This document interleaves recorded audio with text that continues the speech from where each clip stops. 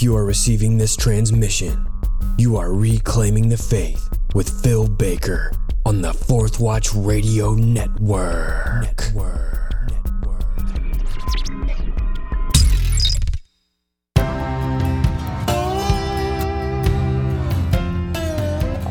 Welcome to episode 49 of Reclaiming the Faith, a podcast with a mission to reveal what the earliest Christians believed about the core issues facing us today. I'm your host, Phil Baker. Now let's dig into history.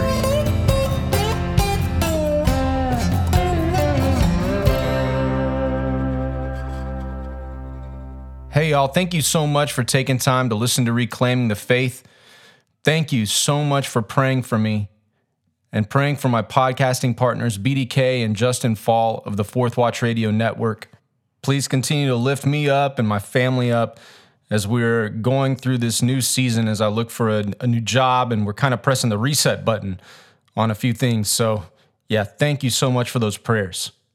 Well, in episode 49, I'm going to be giving you an audio version of chapter 11 of my book, New Wineskins and the Simple Words of Christ. This chapter is entitled Giving Keys to Thieves, and it discusses several reasons that people can be demonized. It also details the power of repentance in gaining victory over the powers of darkness. There's a pretty heavy mix of both testimony and scripture as I go through this chapter, so I really hope it's an encouragement to you.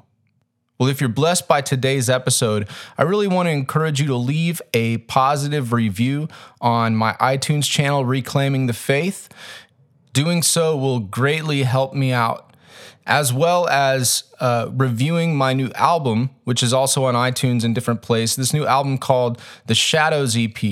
If you've listened to it and you like those songs, please do me a favor and head over to iTunes and leave a positive review and rating. And also, if you've read my book, New Wineskins and the Simple Words of Christ, please head over to Amazon and also leave a rating and review there. That will help others so much and me as well. If you want to contact me, you can go to my website, philsbaker.com, and you can find my email contact there, which is emailphilsbaker@gmail.com. I'm blessed to be a part of Justin Fall's Fourth Watch Radio Network, along with BDK of Omega Frequency, who I do a monthly Q&A show with called Ready with an Answer. And if you have any questions about this episode or any episodes that we talk about, or maybe an ethical question, send me or BDK an email, and we will be happy to answer your question on Ready with an Answer, which we do once a month.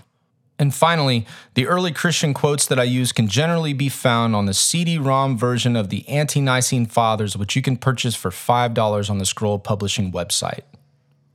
All right, well, let's go ahead and get episode 49 rolling.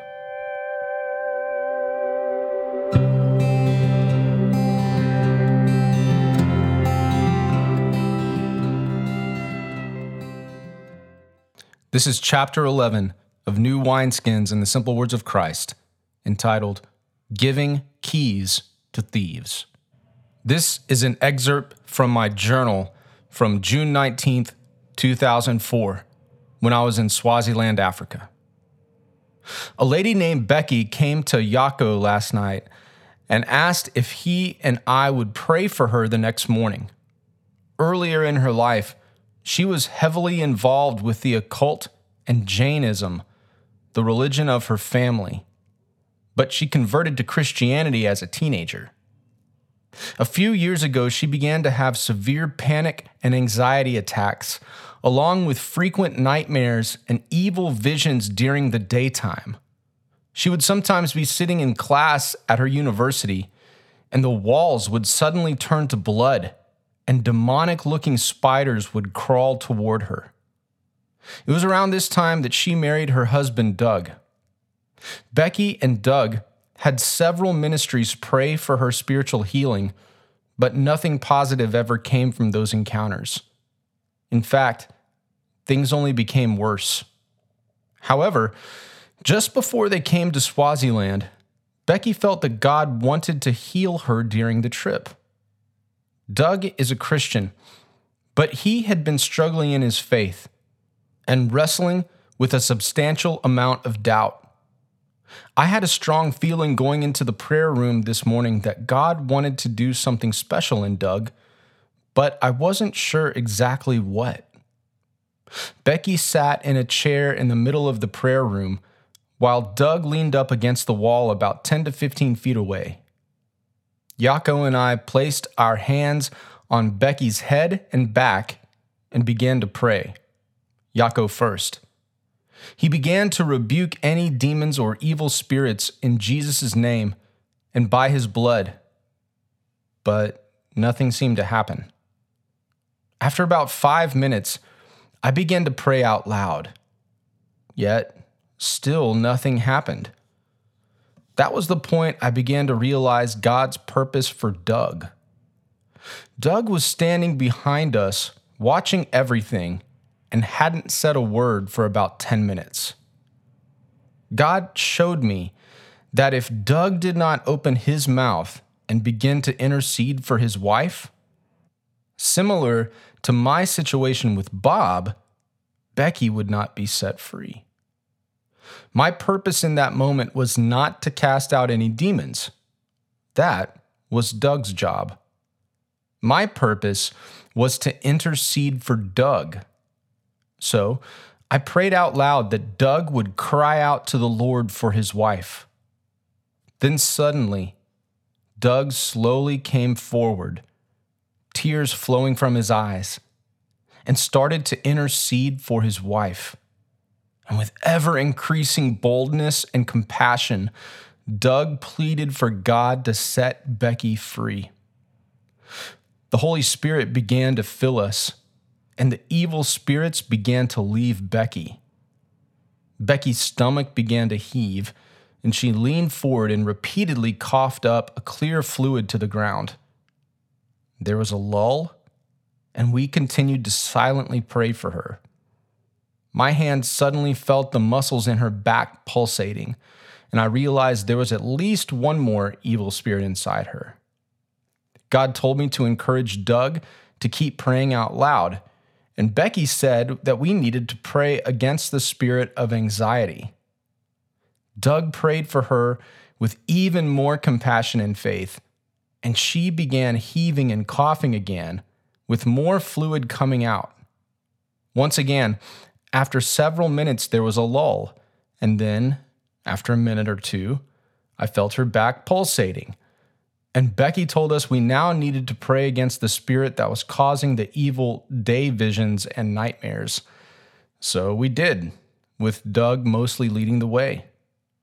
For the last 30 minutes or so, as Doug had been praying, I had one hand on Becky's back and one on Doug's. As Doug was casting out the third spirit, I felt him shaking and growing weak. It seemed like the evil spirit Doug was casting out of his wife was trying to enter him. So I intensely prayed for God to protect Doug and place the full armor of God on all of us. Soon, Doug straightened up and got back to interceding for his wife, who once again began coughing out the same liquid substance as before. About 45 or 50 minutes had passed since we began praying for Becky, and she said she finally felt at peace. We then asked the Holy Spirit to fill her completely, to remove anything unclean in her, and not allow those things to ever return. After about 3 minutes, she had one small spasm in her back and one last cough, expelling the last of the fluid. It was over. As Doug walked with the Spirit through that scary situation, not only did God set his wife free, but he also set Doug free from the doubts that had been plaguing him. That's the end of the journal entry. Now, I'm not sure why Becky was still being tormented and oppressed by evil spirits after becoming born again and receiving Jesus as her Lord and Savior.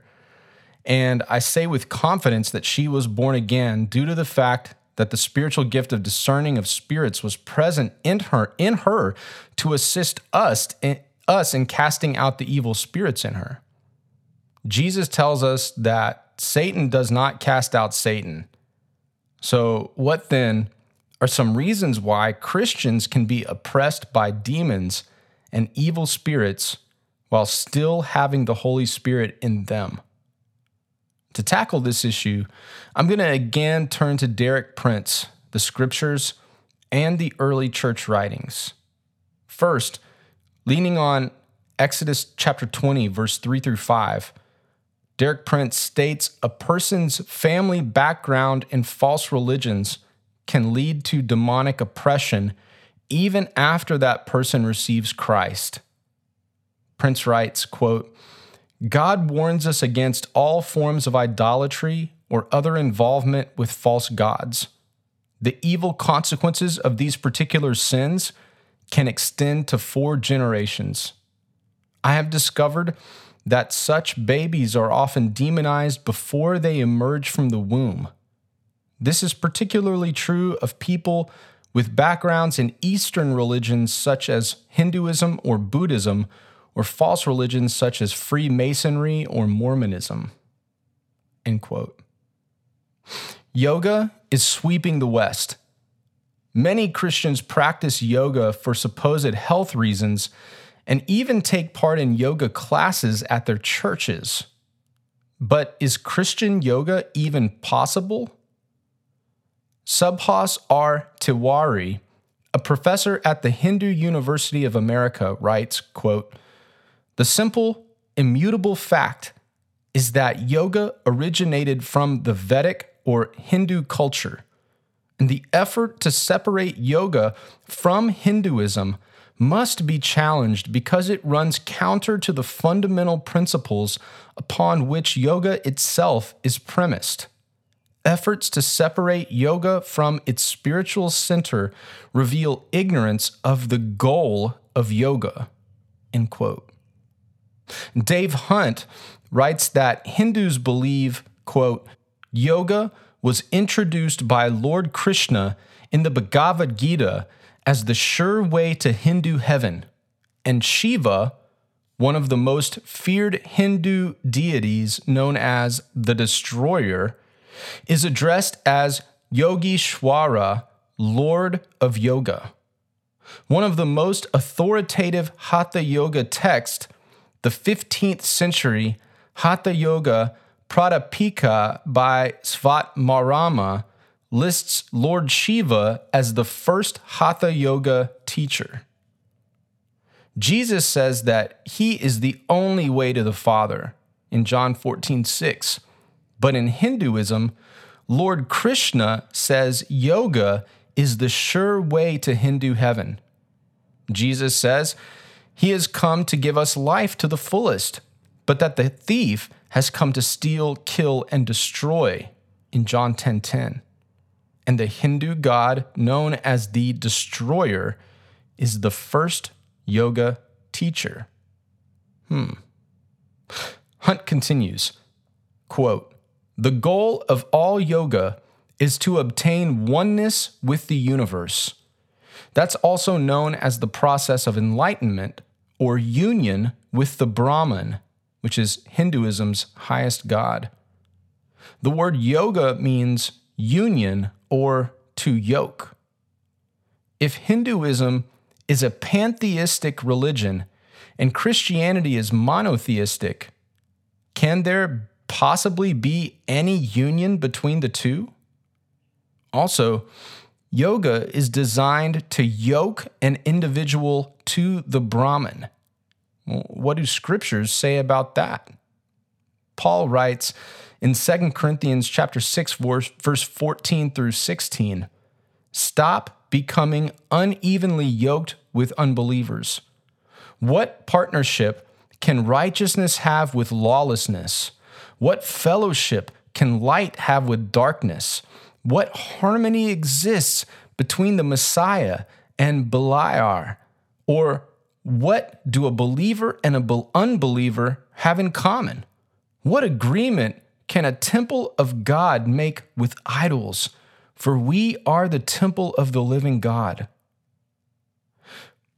God will not be yoked with a false deity, and therefore, neither should his people. Unfortunately, though, it gets even more serious. In Deuteronomy chapter 32, verses 15 through 18, Moses warns the Hebrew people against the idolatrous yoking practices of their forefathers. He writes, "But Jeshurun forsook God who made him and scorned the rock of his salvation. They made him jealous with strange gods. With abominations they provoked him to anger.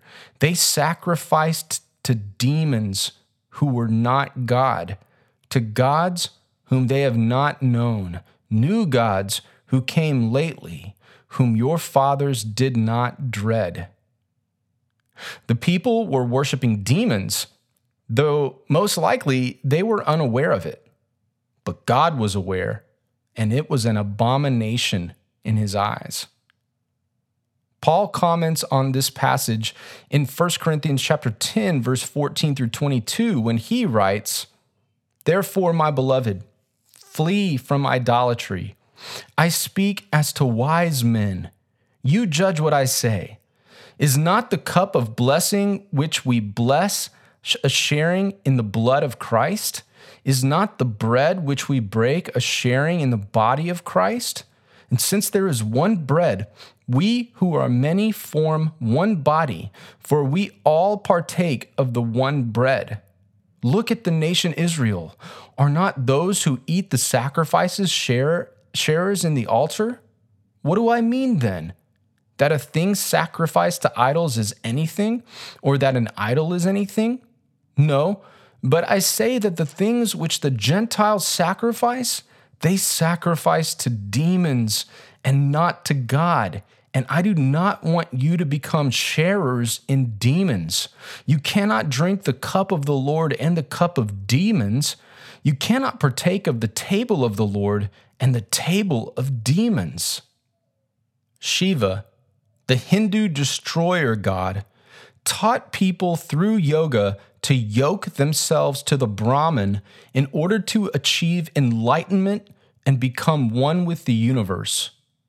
Paul wrote that when we partake in idolatry, we can become a sharer in demons. Literally, he says that when we engage in these idolatrous practices, we can fellowship with demons. Shiva isn't being completely forthright with us, then, is he? Jesus said, whenever Satan speaks a lie, he speaks from his own nature, for he is a liar and the father of lies. You can see John 8:44. Peter taught that our adversary, the devil, prowls around like a roaring lion looking for someone to devour. It's 1 Peter 5:8. So may we repent of all these forms of idolatry.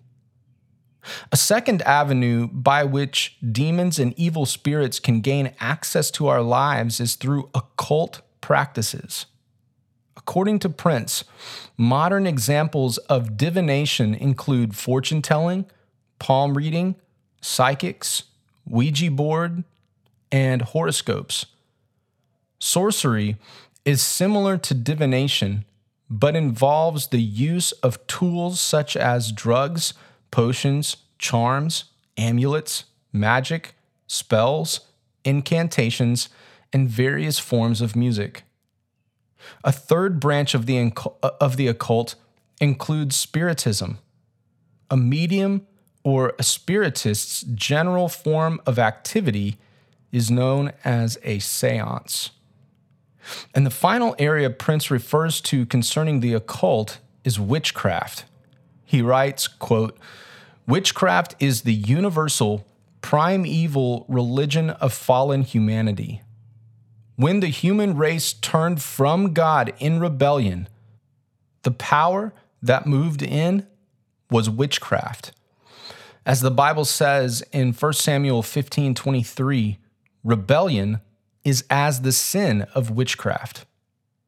Prince notes that primitive witchcraft normally includes a form of priesthood, rituals and liturgies, sacrifices, and covenants that bind the participants to whatever demonic or satanic being is the focal point of their activity.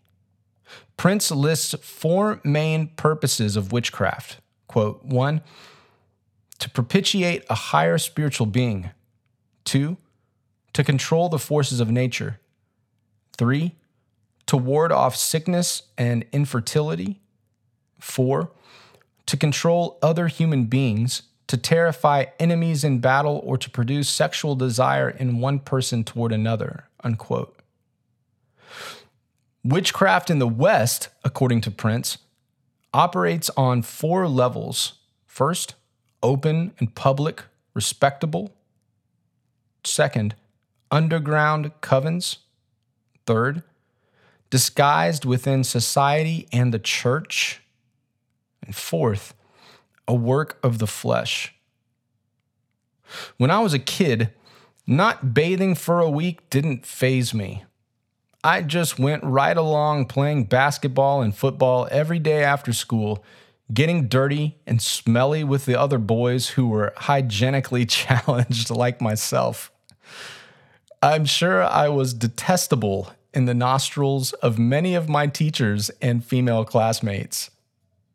Know that while people in your circles of influence may look on some of these occult practices as fun, helpful, neutral, or laughable, God has strong feelings about them.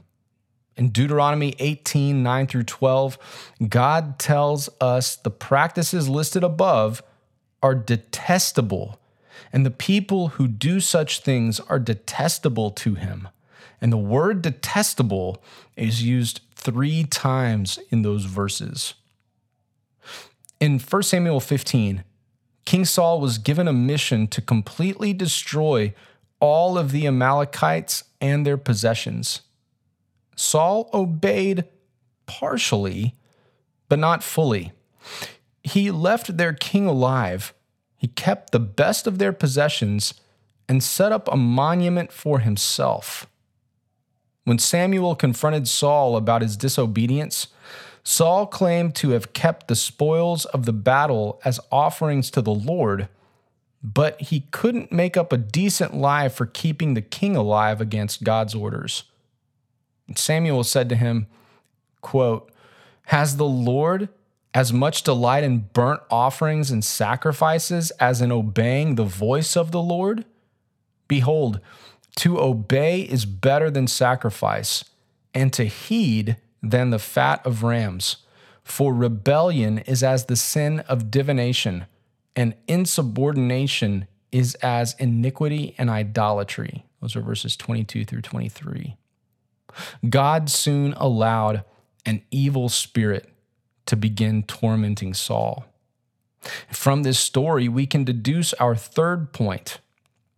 An attitude of rebellion or rebellious actions can lead to demonization.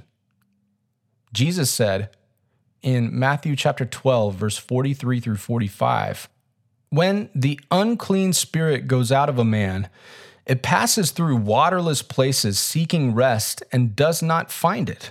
Then it says, 'I will return to my house from which I came.' And when it comes, it finds it unoccupied, swept, and put in order.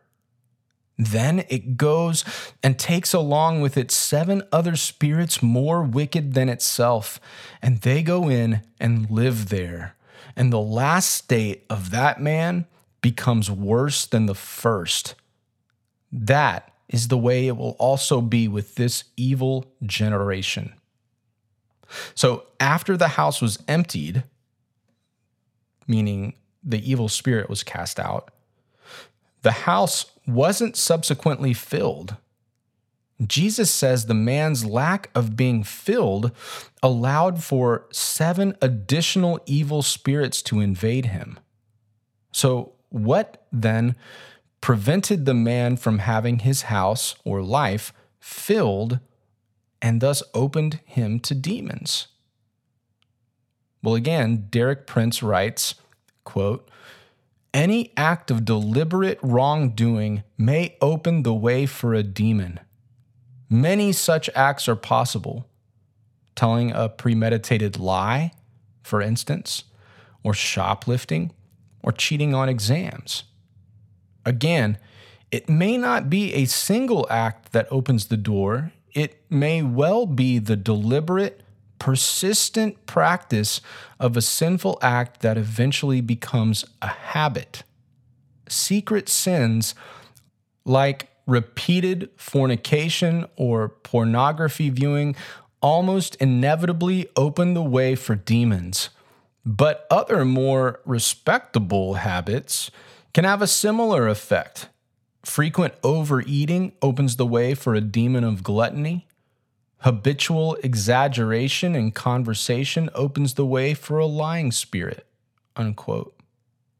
Now, I realize phrases like demon of gluttony or lying spirit may be unfamiliar to you. Perhaps you've only been exposed to teaching that states there are only generic demons and evil spirits, but the Bible is much more specific. Excluding the ranks of rebellious angels, Paul writes about in Ephesians chapter 6, verse 12, some other names of demonic spirits found in Scripture include the goat demon from Leviticus 17, an evil spirit in 1 Samuel 16, a lying spirit in 1 Kings 22, a spirit of judgment, see Isaiah 4, a spirit of burning, also in Isaiah 4:4.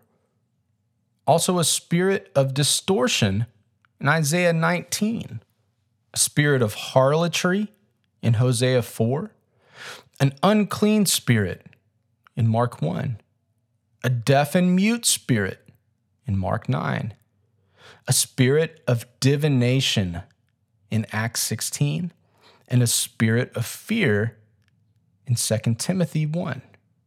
There are several other additional types of demons not specifically listed in Scripture, but connected with sin issues, sickness, or strongholds in our lives.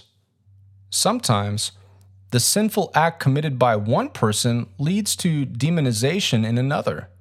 Such is the case with spirits of trauma. Francis McNutt writes that spirits of trauma, quote, "enter a person not through the victim's sin, but through someone else's," unquote. A person is almost killed by a drunk driver. A man abuses his wife or child. A person performs satanic ritual abuse. A young lady is raped. A parent is forced to bury his child. A single mom gets laid off. A little boy is kidnapped. Traumas come in all kinds of forms. McNutt continues, quote, "Spirits of trauma are the most common category of evil spirits that afflict people. When these spirits identify themselves, they give names like grief, rejection, or fear. These are not sins, of course, but represent our most common emotions. Emotions are one of God's gifts to humanity and help us move to action. Fear in and of itself is not a problem, but fear as a spirit can invade the emotion of excessive fear, which is a problem, and make it more of a problem. Demonic fear blocks its victim's free will so that he behaves irrationally and is tempted to commit desperate acts. A fourth way Christians allow demons to oppress them is through sustained anger combined with an unwillingness to forgive. In Ephesians chapter 4, verse 26 through 27, Paul writes, quote, "Be angry and yet do not sin. Do not let the sun go down on your anger, and do not give the devil an opportunity," unquote. The word translated opportunity in this verse is topon, and has a lexical range that includes place, region, seat, and opportunity. Jesus says in John 14:2 that he is going to go to God the Father to prepare a topon, a dwelling place for his disciples. Staying angry with someone and refusing to forgive him or her is like handing a thief the key to your house. Specifically, Paul tells us this thief is the devil, and the house for which the key is made is our body. To be sure, handing over the key to your house is not the same as signing over the deed to that person. Just because someone has a key to your house does not mean he or she owns it. We still own the house. If you have been born again, God has bought you with a price, and your body has become the temple of the Holy Spirit. The devil cannot own or possess something that is owned or possessed by God. However, if you have given away the key to your house to him, he has the ability to cause much damage to your life. Again, as Jesus said, the thief comes only to steal, kill, and destroy. Knowing this, why would you willingly give the key of your house to a thief? Unfortunately, I have seen two situations in which prolonged anger combined with an unwillingness to forgive allowed evil spirits to torment a Christian. These two individuals had anger toward family members, and their unwillingness to obey the Lord and forgive caused them to be actively tormented by evil spirits. Both of these people would frequently hear audible, evil, and berating voices. One of these people heard voices telling him to do harmful, malevolent things to others. Both individuals experienced deliverance once they repented of the sins of prolonged anger and unforgiveness. They experienced the Spirit of God cast out the evil spirits from their bodies through the power, authority, name, and blood of Jesus Christ. Both of these Christians felt incredible spiritual and physical relief as a result of the repentance and deliverance that had taken place. One of the two was finally able to start having a full night's sleep after roughly 2 decades of restless nights. Therefore, a lack of repentance of past sins is the 5th reason a person can be demonized even after receiving Christ. Just like new wine needs to be put into fresh wineskins, repentance must accompany a born-again experience. If it doesn't, many messes will ensue. John the Baptist, Jesus, the 12 apostles, and Paul all preached the necessity of repentance. However, though repentance is sometimes preached in today's church, it is often just given lip service when someone comes forward to be a Christian. A pastor will ask, "Have you repented of your sins?" If the person says yes and affirms general questions about the deity and saving work of Jesus, he or she is usually allowed to be baptized. But this was not the case with the early Christians. 2nd century Christian apologist Justin Martyr writes, quote, "I will also relate the manner in which we dedicated ourselves to God when we had been made new through Christ. As many as are persuaded and believe that what we teach and say is true and undertake to be able to live accordingly are instructed to pray and to entreat God with fasting for the remission of their past sins. The rest of us pray and fast with them. They are brought by us where there is water, and are regenerated in the same manner in which we were regenerated ourselves. They there receive the washing with water in the name of God, the Father and Lord of the universe, of our Savior Jesus Christ, and of the Holy Spirit. For Christ also said, 'Unless you are born again, you will not enter the kingdom of heaven.'" Unquote. Can you imagine how much healthier our churches would be if we took repentance and baptism as seriously as the early church? Can you imagine how tightly knit our communities of faith would be if we fasted and prayed with a new brother or sister who was also fasting and praying in preparation for baptism? Jesus said that when we are one, just as he and the Father are one, the world will know that God sent him and loves us just as he loves Jesus. That's in John 17, 22 through 23. Can you imagine scores upon scores of non-Christians putting their complete trust in Christ and the church being perfected in unity? If you've been involved of any of the practices I've discussed, know that there is hope for you. The God of hope is ready and willing to incline to you, hear your cry, and rescue you if you fully yield yourself to him and repent. Find someone, a pastor, a Christian counselor, a Bible study leader, someone strong in the faith, and practice in faith the words of James 5:16, quote, "Therefore confess your sins to one another and pray for one another so that you may be healed," unquote. Agree with God about the evil nature of these practices. Fully turn away from them and don't let them ruin your life. Turn your life over to Jesus.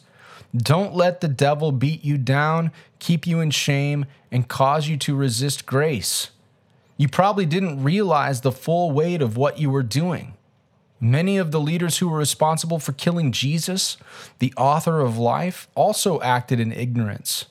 As Peter said to them in Acts 3:17 through 19, "Brethren, I know that you acted in ignorance just as your rulers did also. But the things which God announced beforehand by the mouth of all the prophets that his Christ would suffer, he has thus fulfilled. Therefore repent and return, so that your sins may be wiped away, in order that times of refreshing may come." Peter was a man who made many mistakes.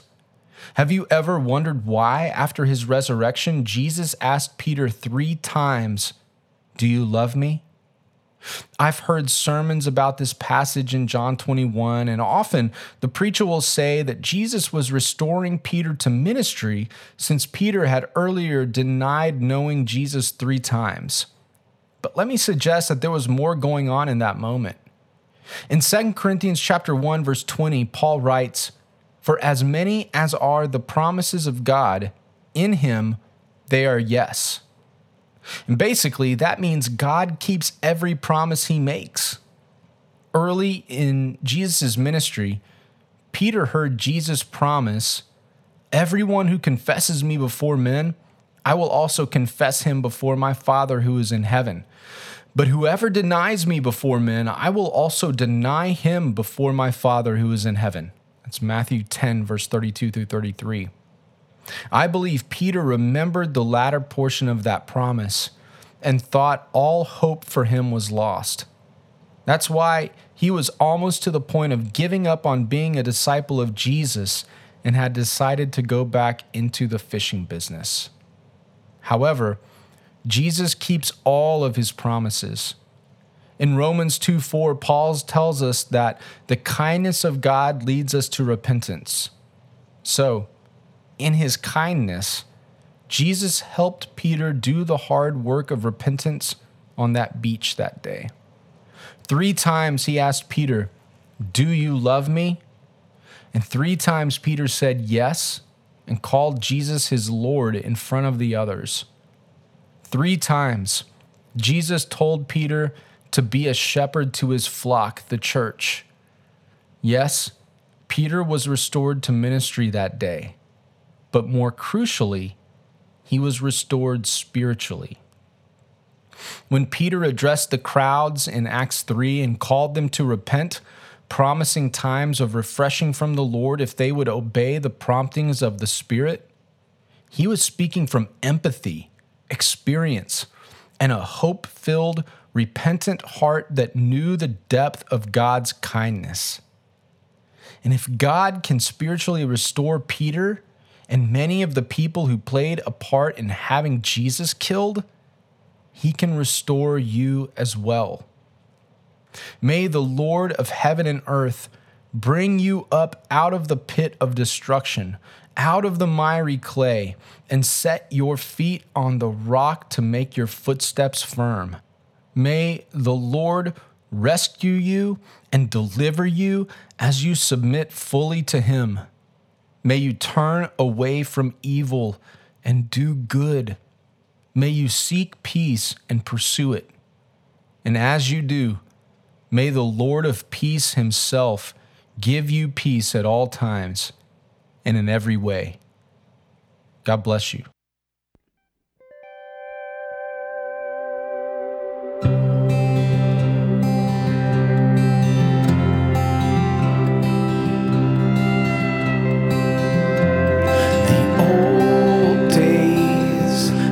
The fire of the old days, like a child before hope fades, disappointment sets in. Wake me to your wonder and shake me from this slumber and